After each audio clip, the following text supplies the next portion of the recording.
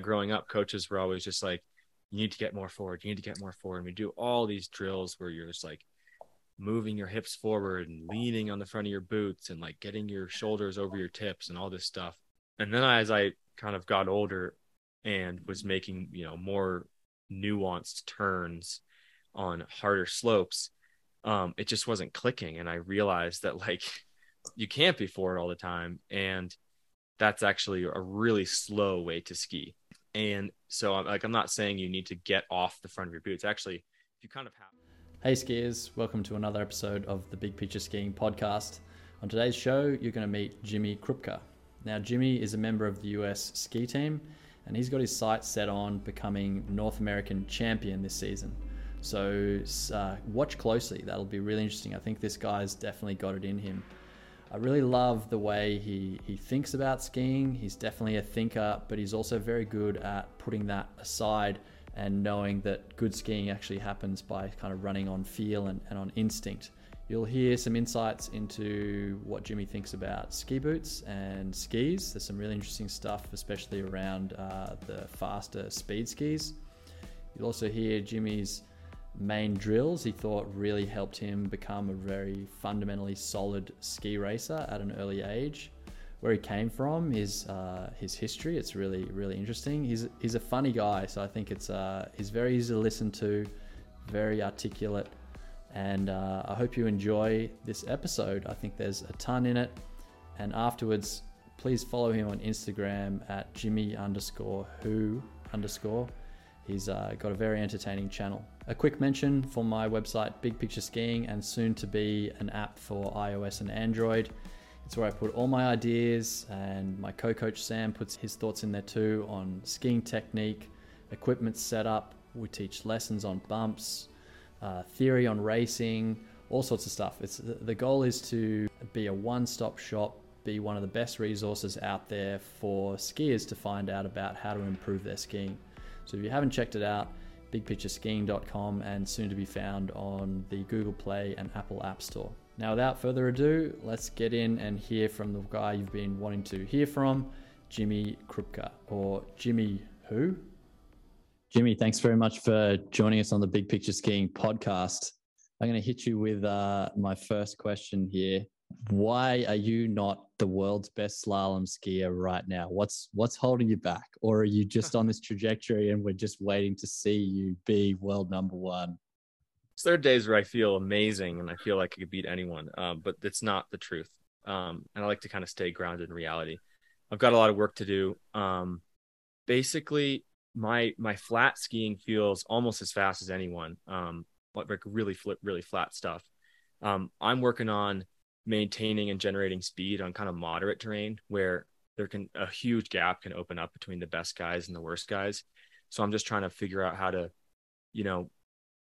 keep my skis on the ground and keep generating speed through that stuff. And that's really like my big, like that would be a main focus in this season is like, you want to be able to see in like those kind of sections of a course, you're better than you were last year. And and so to figure that out, do you like using video? Like, do you watch people that you know are good at that and then compare to what your line and movements are? Or do you just like to get out there and train that terrain and feel it? Like, what's your style? I think the best way to get better at something is just to do it and just keep an open mind and stay curious and just work really hard and get a lot of reps in. I think that's kind of been my sort of formula for getting better. Obviously, you got to look at video and you got to look at what the other guys are doing. And more than anything, just look at what they're accomplishing with their skis, because it's easy to look at the best skiers in the world and go, oh, I'll just copy exactly what they're doing. I'll try to put my hands the way they're doing it. I'll try to do my knees the same way. And that's a really misleading thing to do, because you don't ski like those guys. You have your own style, and what they're accomplishing on the snow is all pretty similar to each other, though. Yeah. So then have you got a little like simple cue now of feeling, that you're getting that speed in that into like those sort of not flats, but the intermediate kind of parts of the run, yeah, how do you get yourself in the right position to do that? Or what's the mistake, oh no, that's the thing that makes me slower. Like, do you know what that is?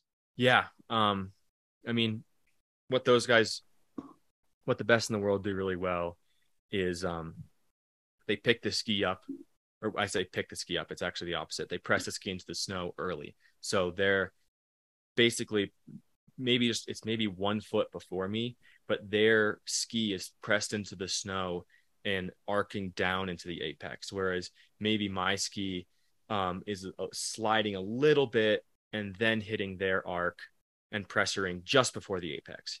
But the early pressure sort of thing is key. There's so much to it though. I mean, if you really want to break it down, there's like you need to go deep. So you have to kind of have your skis pointed out so that they can snap back. Because if your skis are kind of just pointed down the hill the whole time, then they're not able to create that snap, like really bending the ski.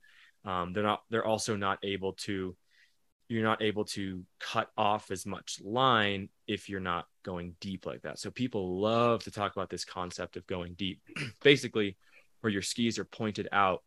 The opposite way to where you want to go. Yes. Almost. Right at the top of the turn, and then you kind of snap back. Yeah. And I love to geek out about this stuff as much as anyone. But at the end of the day, generally, like the way I'm trying to get better at this is just like feel it out. Like I just like give the feedback. That turn felt good. Let me try to make more of those. So is it almost like I know whenever I try and, not to the level you or your teammates do it at, but I know when I try and do that, it's almost like you have to do anti-turning.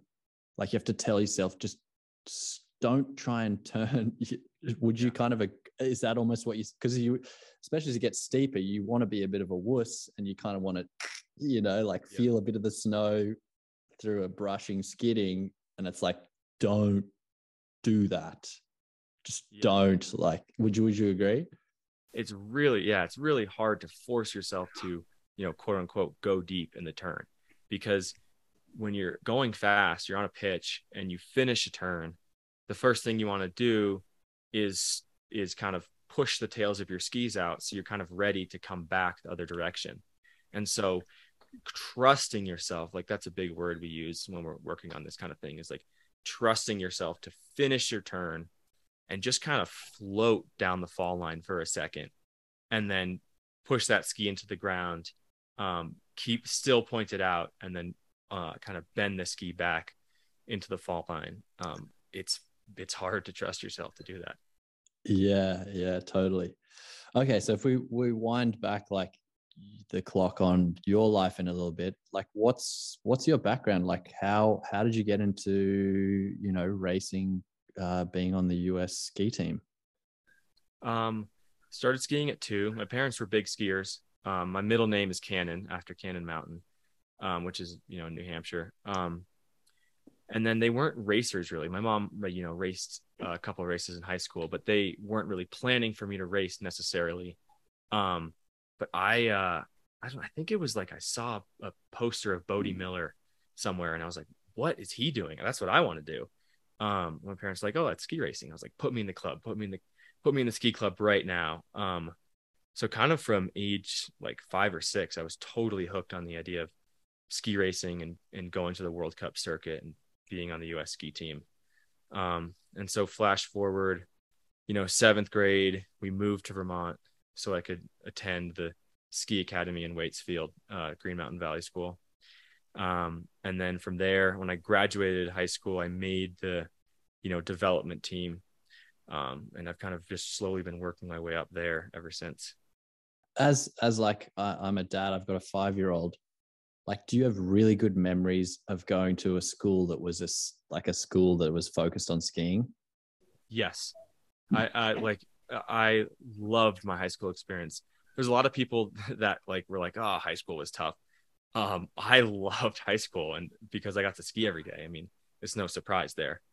Like literally during the winter, like every day. Every single day. Like so good. Well, except for Mondays. Mondays was a full class day. It was like class from 8 a.m. to 6 p.m. But then every other day class started after lunch and went to 6 p.m. So you just skied all morning, those 4 weekdays. And obviously you'd ski on the weekends.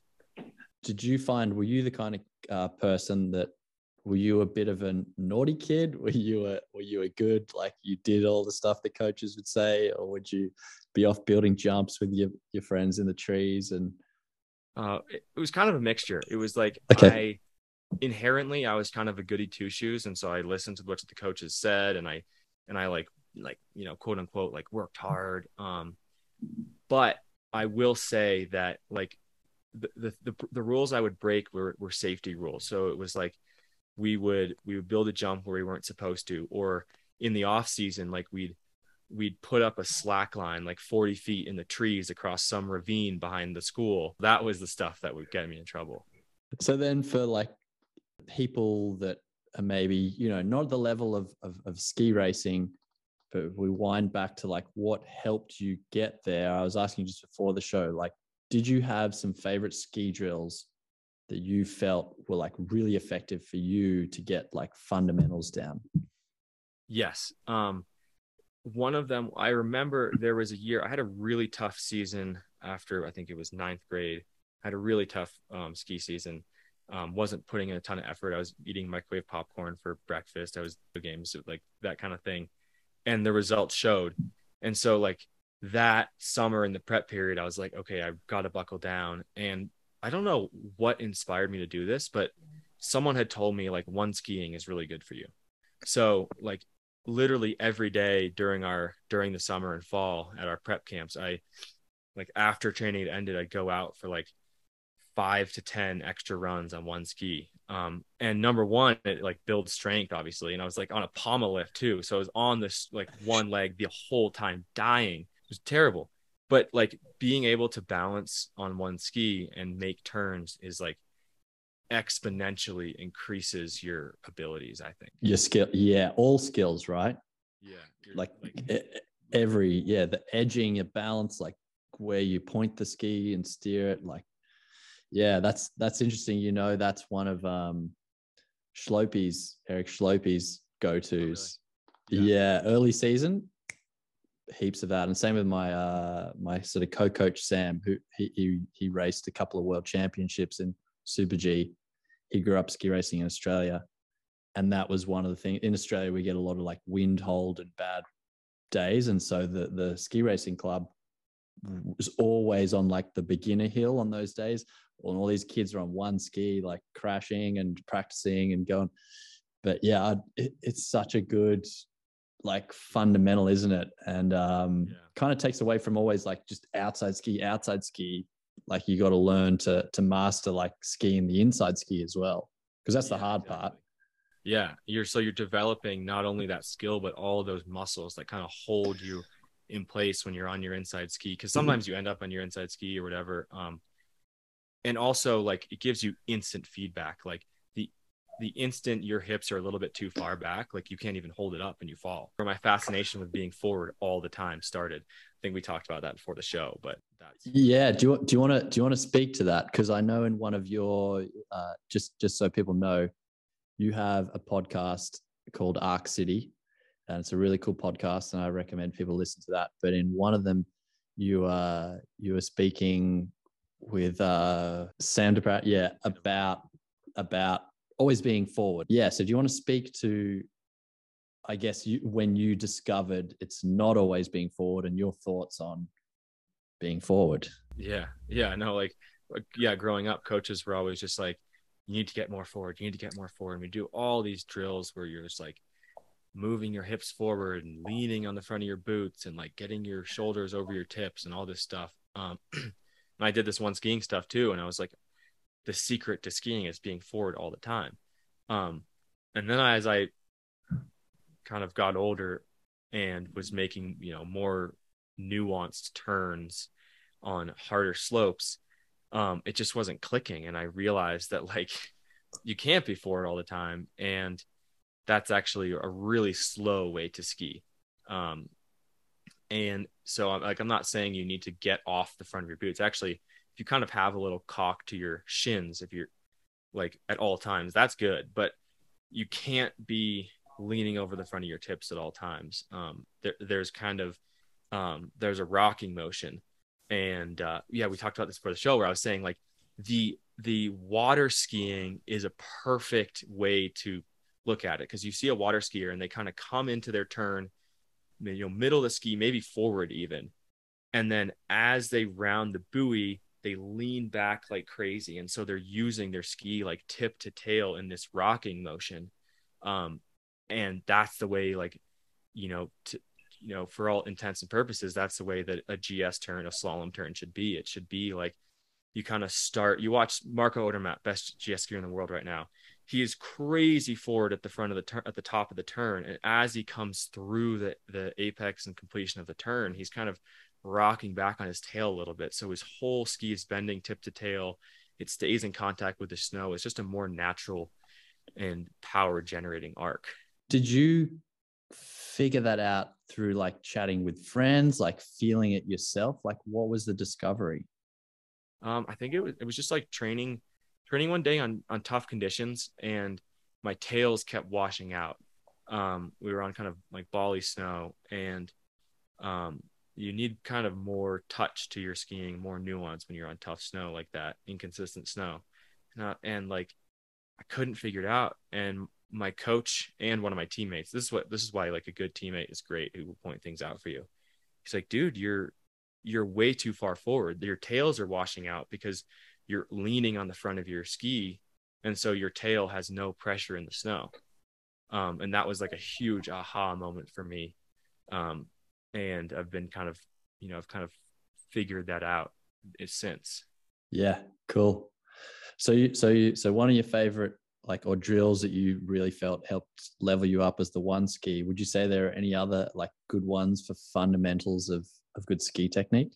Yeah, the other one that I love is the people call it the up and over drill. Some people don't like that. They call it the through and over. Basically what you're doing is you're crossing the hill on your downhill ski with your uphill ski in the air. And then while you're still crossing the hill, you switch to your uphill ski, balance on it, and then make a turn while like just on that ski. So that uphill ski becomes your new downhill ski throughout that arc. So it's almost like one ski skiing, because you always have one foot in the air. But what it does for you is it just like shows you how to be balanced on the outside ski, because some people, or sometimes I'll just get in the habit of just not really being in the outside ski. And it's possibly one of the most important things in skiing. I'll just go, okay, downhill ski, outside ski, and things start to clean themselves up. But the beauty of this drill is that it also teaches you and also kind of primes you to get that pressure we were talking about, get that deep early pressure. Kind of, it's basically your uphill ski, and then it turns into your downhill ski, and you're pushing into the fall line. And I love that drill. Yeah, that would be, I'd say a great one to stop people doing a little pivot, right? Balance, move with the new arc with balance instead of trying to cut off or brush the top of the turn a little bit. Okay, nice. Would there be a third? I'm not sure. I mean, I think that if it comes to, if you're working on technique, there's a million you can do. It's always fun to get rid of your poles or to try to balance something in your hands, just to keep that core and upper body disassociated from the lower body. But I'm also a huge believer in what people call constraint courses. So I think probably the best coach I've had, Sasha Rierick, who used to coach the US team. Now he's in France at some academy. But he would just set crazy courses. He'd set, 15-meter super across the hill slaloms with stubbies in between. He would set like 15 or like 12-meter straight down the hill slalom. So you're going like Mach 10 in slalom, which is scary, but it's good for you. Like, he'd do all these different things. So you don't have to think about your technique. You just have to survive the course and ski the course well. And if you ski the course well, you're improving your skiing. Yeah, I love that. That constraints-based learning is really cool. I think in all sports. I said Sasha was the best coach I've had. I've had a lot of good coaches. So if any of my coaches are listening, Sasha was the best coach for me that year. Like, I improved immensely that year. But I just want to shout out my other coaches because I've had some really amazing coaches. Nice. Would you say, like, it sounds like he really helped you get that concept, like sort of like the environmental thing helping to push your skiing? Did any of the other coaches, like, can you think of anything else, like even if it was like a different aspect, like, hey man, like stop eating the popcorn, stop playing video games, like get sleep? Like, would you say there's things that other coaches instilled in you?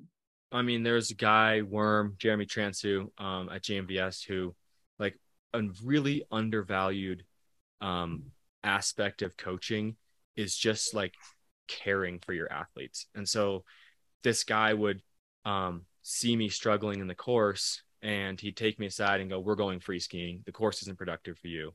Tell me what's going on. Why are you frustrated? Start from the ground up. Let's do this." And like just having like someone do that was amazing, and saved me from going into a funk every once in a while. And that was big. Yeah, that's really important, isn't it? Because those funks are sometimes hard to get out of, Oh yeah. right? Like, so yeah, okay, cool, cool. Hey, on to like equipment. Do you do much? So you're given your new ski boots this season. What do you do? Do you do much to get them dialed in? Ski boots are always just a fascinating thing to think about for me, and I tried not to think about them too much. I think having confidence in your setup is like I think it's you can't win if you don't have confidence in your setup. So um, that um, trying to figure out what exactly to say, because yeah, ski boots get complicated.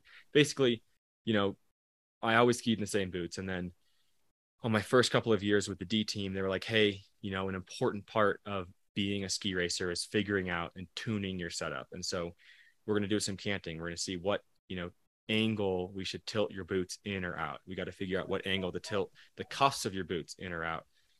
We got to figure out the ramp angle, like how far your boots are tilted forward or back on the skis.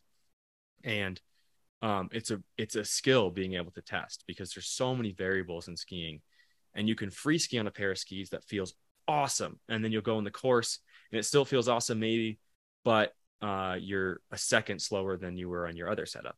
So it's subjective, but also you try to like time so that it's objective, and like you can get caught in these vortexes of testing stuff. Ultimately, I came to a point where I was just like, not going to think about it anymore. I'm just going to ski on this pair of boots. If I need a little bit more grip, I'll tilt them out half a degree. If you tilt the boots out, it makes them more aggressive. It takes less, knee angle for the ski to arc. And sometimes it means I have more grip on ice. So I've just settled on my boot setup, and I to continue that confidence, I tested one thing I was thinking about. I was like, hey, maybe this would work. I tested it this summer. It was a disaster. And so I was like, okay. What was it? What did you test? Did you test in? No, I tested, I put the bottom of the boot, tilted it back in, and then canceled that out by tilting my cuffs out. Out. Yeah. Okay. And what did you feel? Oh, actually, first, what was the theory, and then what was the actual result? The theory was like, in general, I'm a little knock-kneed, and so we could get into a whole thing about people's bodies and who's built best for skiing. But there's a theory out there that people built best for skiing are those people that kind of have those bent tibias, where if you see someone's leg, like bowed, yeah, like the knees, they're not like a cowboy, but their lower leg is curved outwards. Exactly. Like you can fit your fist between their calf muscles when their feet are together almost. Yes, exactly. If they're too bowed, it's a nightmare. Bow the right amount, like you see a lot of skiers will have that kind of like bow to their legs.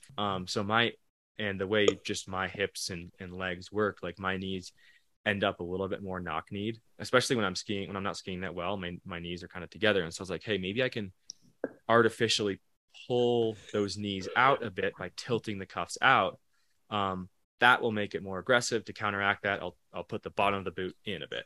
And it just felt wrong. Like it just felt like my knee wasn't lining up with the boot the way I wanted it to. I was way slower on the flats. Felt like there was something there on the steeps, but it was really inconsistent. So I kicked it to the curb. If you're serious about stepping up your skiing skills, listen up. I've been working closely with the Carve team for over 4 years, and they've just unveiled a groundbreaking feature, Active Coaching Mode. And here's the lowdown. Launch it at the top of your run and go through a quick calibration with 10 turns, and it sets a baseline just below your current skill level. From there, every turn is a challenge, adapting on the fly to your skill, terrain, and conditions. No fluff, just a gamified experience pushing you to ski better every turn. It does this by using a super thin insole lined with small pressure sensors and motion detectors. It's like having a personal coach analyzing your every move. And here's the sweet part. If you hit a hot streak with excellent form and you're in for double or triple points, it's addictive, rewarding. Like I said, it's a very gamified experience, and it transforms every run into a step towards better skiing. If you're intrigued, and you should be, check out Carve and dive into Active Coaching Mode. Just Google Get Carve to find out more, and as a bonus, enter code GELLY15 to take 15% off. It's amazing. I've heard from the Carve team that now nearly over a third of the users are using Active Coaching Mode when they go out and ski with it. So why not give it a try yourself? Yeah, okay. So what do you run now? Do you go a little bit out in the canting on the sole? Yeah, a smidge out, around half a degree out, at the bottom, and that's it. Have you got to do much internally to like get it a nice fit? And I've got a really nice footbed, shout out Matt Schiller, that I've been using for ages, and that thing is nice. It's nice to have a little arch support. I was thinking about trying some foam liners. I've heard those are cool to kind of keep the foot tighter in the boot and just have a little more control, but I haven't tried that yet. Yeah, but you don't need to like do massive grinding or punching. No, I mean, I've got bone spurs like anyone else, so we'll grind out my heels and we'll grind out my sixth toe, and that's kind of it. Yeah, cool. I don't actually awesome. Have toes, just what they call the. Yeah, I know. Yeah, that boat on the side. Yeah, I think if you're not getting that, that's you're not skiing hard enough. Yeah. On skis, so if we stick with equipment stuff, you're mentioning there's quite a nuance like to speed skiing. So like then getting on skis that are built like Super G downhill style. Yeah, what you're telling me a little bit about that when like getting that right and how there's lots of stuff to play with. Do you want to talk to that?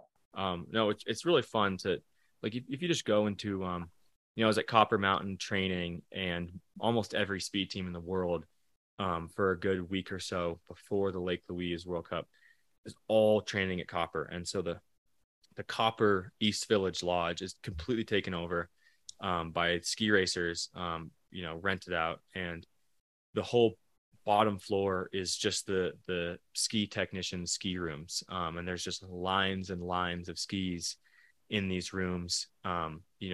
Each speed skier probably comes to Colorado with like 20 pairs of speed skis or something like that. Wow. And they're all, some of them are different skis in that they turn differently. And some of them are different skis in that their base grind is different, or the base material is different. And so they've got different base grinds for, wet snow will be a deeper base grind, and dry snow will, be shallower. They'll have, different base materials that work on cold snow and warm snow. And so their job is to kind of figure out what ski they like. But a lot of these speed skiers will have like a ski that they're like, this is my Bormio ski, and it feels awesome at Bormio, but it doesn't feel good anywhere else. And so there's this, like I was talking about earlier, like there's so many like objective ways, but also subjective ways to test this stuff. And it starts to get like, it's almost mystical at a certain point, because you go in to these rooms and you'll talk to these technicians, and some of them will say the key to a fast speed ski is waxing it with the correct wax for the Bormio race 6 months ahead of time. So in June, I'm waxing this ski HF, whatever, temperature, and it's gonna sit. And if the wax just sits, and then other guys will tell you, hey, like there's no such thing as wax sinking into a ski. Once it's on a ski, that's it. And it's really fun to talk to these guys, because they're like, some guys will do a million wax cycles. Some guys will do a million, cycles where they ski in on the snow. So yeah, what you said, there's no like set science, like they know, hey, do this with this amount of time and that produces a fast ski. It's not like that at all. So there's not that science, which I think is hilarious. Like they've done enough testing that they know, like, okay, this base material or this grind or this wax is fast. But I just feel like there's no way to really test the like letting a ski sit or not letting a ski sit or all this different stuff. Or like some people will say once the ski is HF6, then it stays HF6. And no matter what you do, it's always going to be a base of that. And some guys will say it doesn't matter. Some guys will even say the wax temperature doesn't matter at all. Like I've heard guys tell stories of like, they had one pair of skis that was fast and it was fast everywhere. You could wax it with your grandmother's wax in the basement and it was going to be fast. And this is like just hung on to that ski. One of the best in the world, kind of like, or like that level. Like this is a ski that like wins World Cups. Yeah. Wow. Just put candle wax on it and it still rips. Yeah, that's cool. That's fascinating, isn't it? But you're more slalom specific, is that right? Like that's what is that correct to say that? Yes, yeah. I was actually in the running for maybe starting Super G World Cups. I had a couple really good Super G races. And ever since I broke my leg skiing Super G, just haven't skied it at a high level since. I was asking you before, like changing tact here a bit. Like, can you ski moguls? Yeah. Okay. Is that partly to do with where you grew up skiing? Partly. I mean, in Vermont, I think there's a rich culture of mogul skiing. You've got a lot of these small ski areas like Mad River Glen, and Mad River will groom like one or two trails, and the rest is just natural snow, and so it's all moguls. And my dad was a big fan of like Wayne Wong growing up, and he was like so stoked on moguls, and so naturally I was stoked on moguls. And I would just straight line them as fast as I could, and I have a ball doing it, and I think it's great for your slalom skiing. Yeah. Do you still ski moguls like from time to time? Yeah, from time to time. Good for the soul. Like I remember last having a tough series, and the series was over, and I just went out and ripped some moguls, and it was just a blast. Have you ever skied like proper mogul skis in the moguls? I haven't. No. What do you usually ski? A slalom ski or like a free ride sort of ski in the moguls? I've got free ride ski on your feet. Slalom ski. GS skis are fun because I feel like I got the 195s on. It feels like I'm throwing it back to the old days. Yeah. I just think it's interesting on that. I've had one pair ages ago, these like Rossignol mogul specific skis, and it was amazing the difference. Like it makes it much easier to ski like zipper line moguls and way more fun. Because a lot of the time, like I'm skiing on a slalom ski for demonstrating as a coach and stuff. And those things, like just the wide tip and tail, like they're always trying to overturn you. And so it does force like a slightly different style. And it feels like it's much nicer to ski it on a GS ski because you're not getting that tip pulling as much. And the tip also hits the bump earlier and kind of like, so you can really be forward and you get absorption through the tip of the ski. Because I saw a guy the other day on Instagram who's a really good mogul skier, always skis on mogul skis, and then he was like, "Oh, this is me skiing moguls, a zipper line on a slalom ski," and you could see he had to adapt differently and was different on it. But anyway, it's fun to try a real mogul ski in the bumps. You'll have to give it a shot. Yeah, I should try it out sometime. I should connect with there's a couple national teamers who are from Vail, so I should connect with them. So where are you right now, and what's coming up in your schedule? So I'm in Vail right now. My parents both live in Vail. So it's nice. I'm here for the next 3 weeks, and I get to stay at home and hang out with my little brother. Little brothers, actually, one of them's home from college now. But I'm here training at wherever I get training. So Copper, Vail, or Beaver Creek. Potentially going to race a NORAM Super G at Copper. I would be on the 10th, and then Beaver Creek NORAM Tech Series, which is the 12th to the 15th of December. And that's kind of like, I'm going for the title this year in NORAMs, just trying to win NORAMs. And that's the start of the season for me. And how many races does that include? So if you get that, what's, how many more races would you need to do to like be in the running to win it? There's 8 slaloms, 8 GSs. Is that right? Yeah. 8 slaloms, 8 GSs. It finishes at Whistler in the end of March. And I don't know, it depends from year to year. Like sometimes a ton of World Cup guys will ski NORAMs, but then they'll maybe do one series. And so they'll dilute the points. So then it won't take as many NORAM points to win a title. Or sometimes it's just the same group of guys skiing all the NORAMs. And so you've got to beat everyone every day kind of thing. It kind of depends year to year. Yeah. Okay. Yeah. And the last race is when? Whistler, end of March. End of March. Okay. Yeah. All right. Well, I look forward to that moment. I'm sure you'll make if you got to check out Jimmy's Instagram, and please keep making those funny edits. He does good. He, takes the piss out of himself at times on how the season's going. So yeah, hopefully there'll be a good one if you claim that title. Yeah. You guys, stay tuned. Follow me. Have you got time for a couple more questions? Oh, absolutely. Yeah. I've got probably 20 more minutes. Yeah. Perfect. Well, one thing that intrigued me, you were like, there's talk of like the perfect built ski racer, like what their anatomy is like, correct? So is that's something like people start discussing when you're at your level? Can you give us a bit of insight? Like you talked about the kind of the bowed tibias. Yeah. Is there any other things? And then why would that be an advantage? The bowed tibias are kind of an advantage because it just seems like they allow people to have, like you watch someone with really nice matched up knees in their turns. And it just seems like those are the people, and it seems like they have more leverage too with those bowed tibias. It's a really out there theory, but we love talking about it. And this coach I had, this great coach I had, Sasha Rierick, he'll talk about it from time to time. So that's important, but it's not. I think the fun thing about ski racing is that there is no body type that isn't.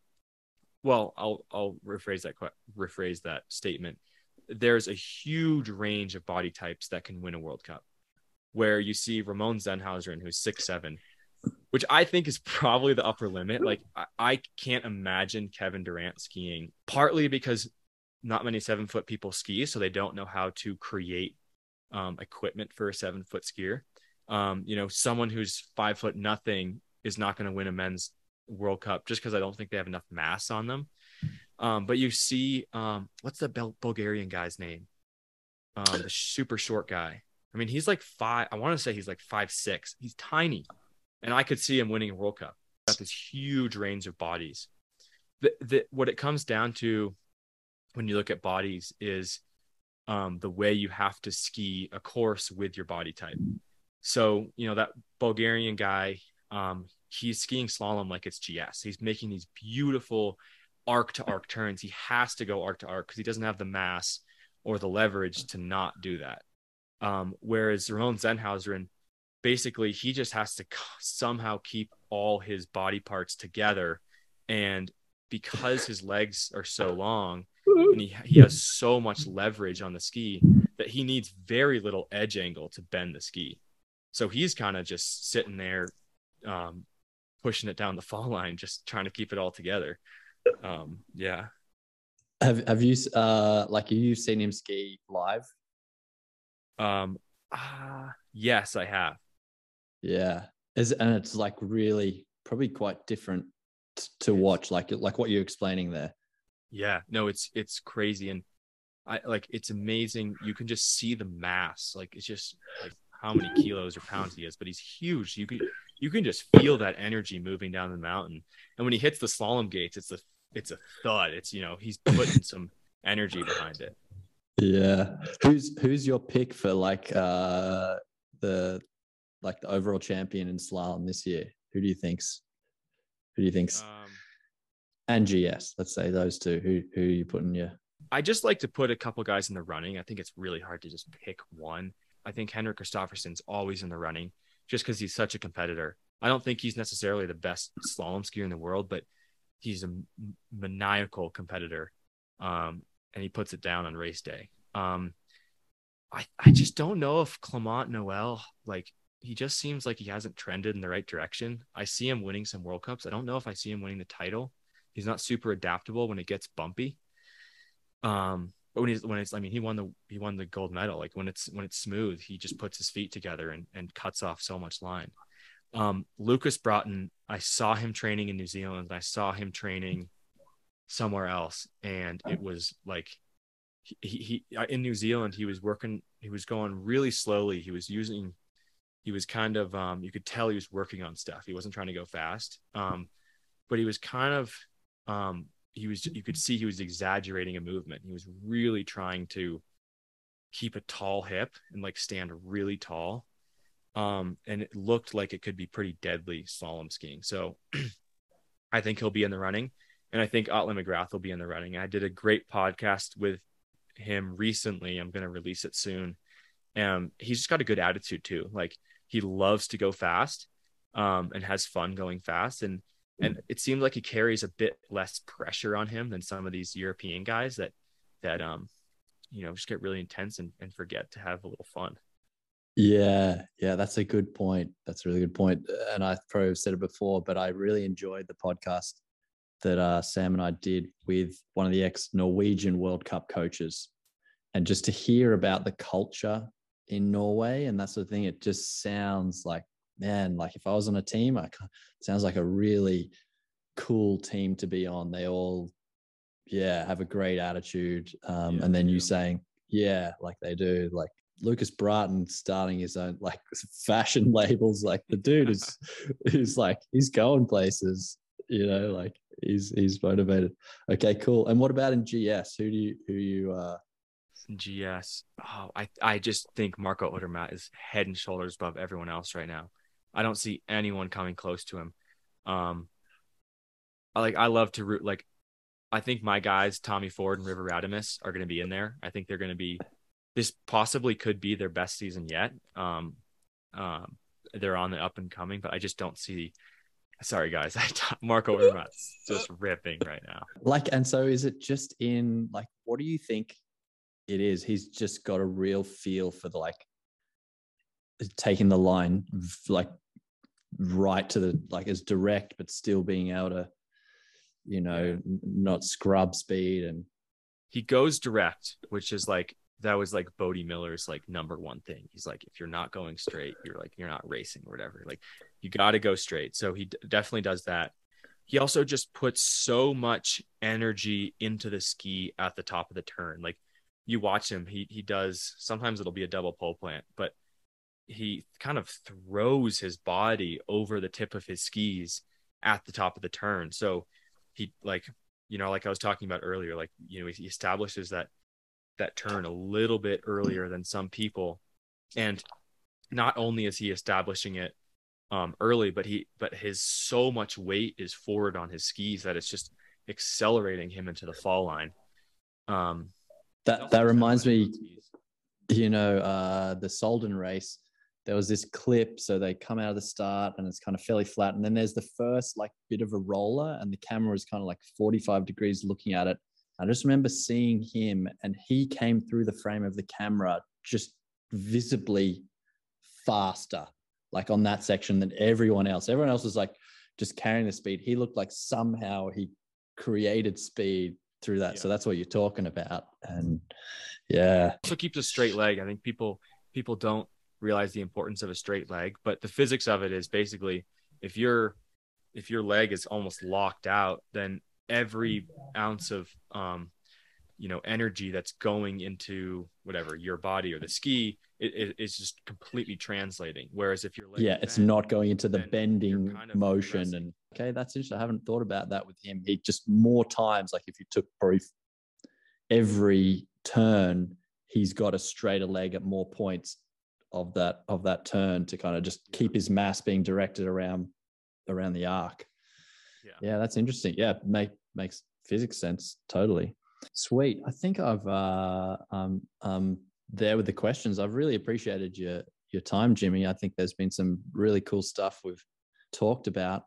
If you want to do a little plug for yourself, like how can people find out about you? And I reached out to you because I know you were saying, I'm on the US ski team, but I'm unfunded. I need some help. So if people are listening and they're, that's something they're interested in doing, how can you sell yourself and how can they find out about you more? Yeah, I appreciate the space for the plug. Yeah, the best place to follow me is on Instagram at Jimmy_who_. I post kind of silly videos that I make. And I have some fun on there, and I'll post my race results when those come through. I just want you to stay tuned. Also listen to the podcast, Arc City, anywhere you find your podcasts, and I've got some mostly just World Cup skiers on there. Check it out. And then just stay tuned because I'm working on a few things. I've got a head sponsor. I think it seems very promising, and I'll probably announce that in January. But I'm always looking for support, and I'm always like, kind of hustling. So I think I'm going to come out with like some apparel for Arc City for the podcast, and then maybe some personal apparel that you can buy, and all those proceeds benefit me and help me fund my season, because I'm training with this US ski team all year, but I've got no funding. So I'm paying for all the travel, all the lodging, all the food, all the lane fees, the rental cars, all that stuff. So it adds up a lot. Yeah. Hey, that was one thing I was going to ask you before we go. What have you learned from doing your own podcast? Oh yeah. So much. It's incredible. It's funny because I had this one coach, incredible coach, by the way. But he hated the podcast for a little while. He truly, he's like, this is a distraction from skiing, and I don't want you to be a journalist asking World Cup skiers about them. I want you to be beating them. And I think this puts you in a mindset where you're thinking they're a level above you. So it was an interesting perspective. I didn't believe it. And I think he's come around to it. You're secretly like learning, undermining them, like playing the like friendly, hey, yeah. And then you're like, grab that idea. Exactly. And like, yeah. Exactly. Yeah. I was telling you, I have a secret about boots that I'm not going to tell anyone in this podcast. That's it. Because no, I told you, so you've got the secret info, but I can't divulge that information yet because it feels like an advantage to me right now. I like, it's amazing. I get to talk to these people that win World Cups and do it at the highest level, like Darren Ralves and Lindsey Vonn and Michaela, and there's so much to be learned. I couldn't tell you all of it. One thing that really stuck with me was when I talked to Darren Ralves. This was back when I worked for Ski Racing Media. I used to do their podcast for them, and I talked to Darren Ralves, and he said one of his pre-race rituals was watching not ski racing, but big backcountry jumps, motocross, and surfing, and just like these three sports outside of ski racing that he loved to do. And he would watch that and just get stoked about like expressing himself, about like finding that flow of moving down a wave or down dirt or down a mountain in like a fun way where you're just sending it. And he would center that feeling, and then you go to sleep with that, and he'd race with that the next day. And that resonated with me so much. And I, those are three sports that I also partake in. And so that was kind of something I incorporated into my ritual because it just made a lot of sense. And that was just something that I would never, ever hear about unless I talked to Darren. Yeah, I love that. Because the last guy I interviewed, he's a surf coach. And I like you, I love surfing, but I'm nowhere near as good at surfing as I am skiing. So I'm still learning it.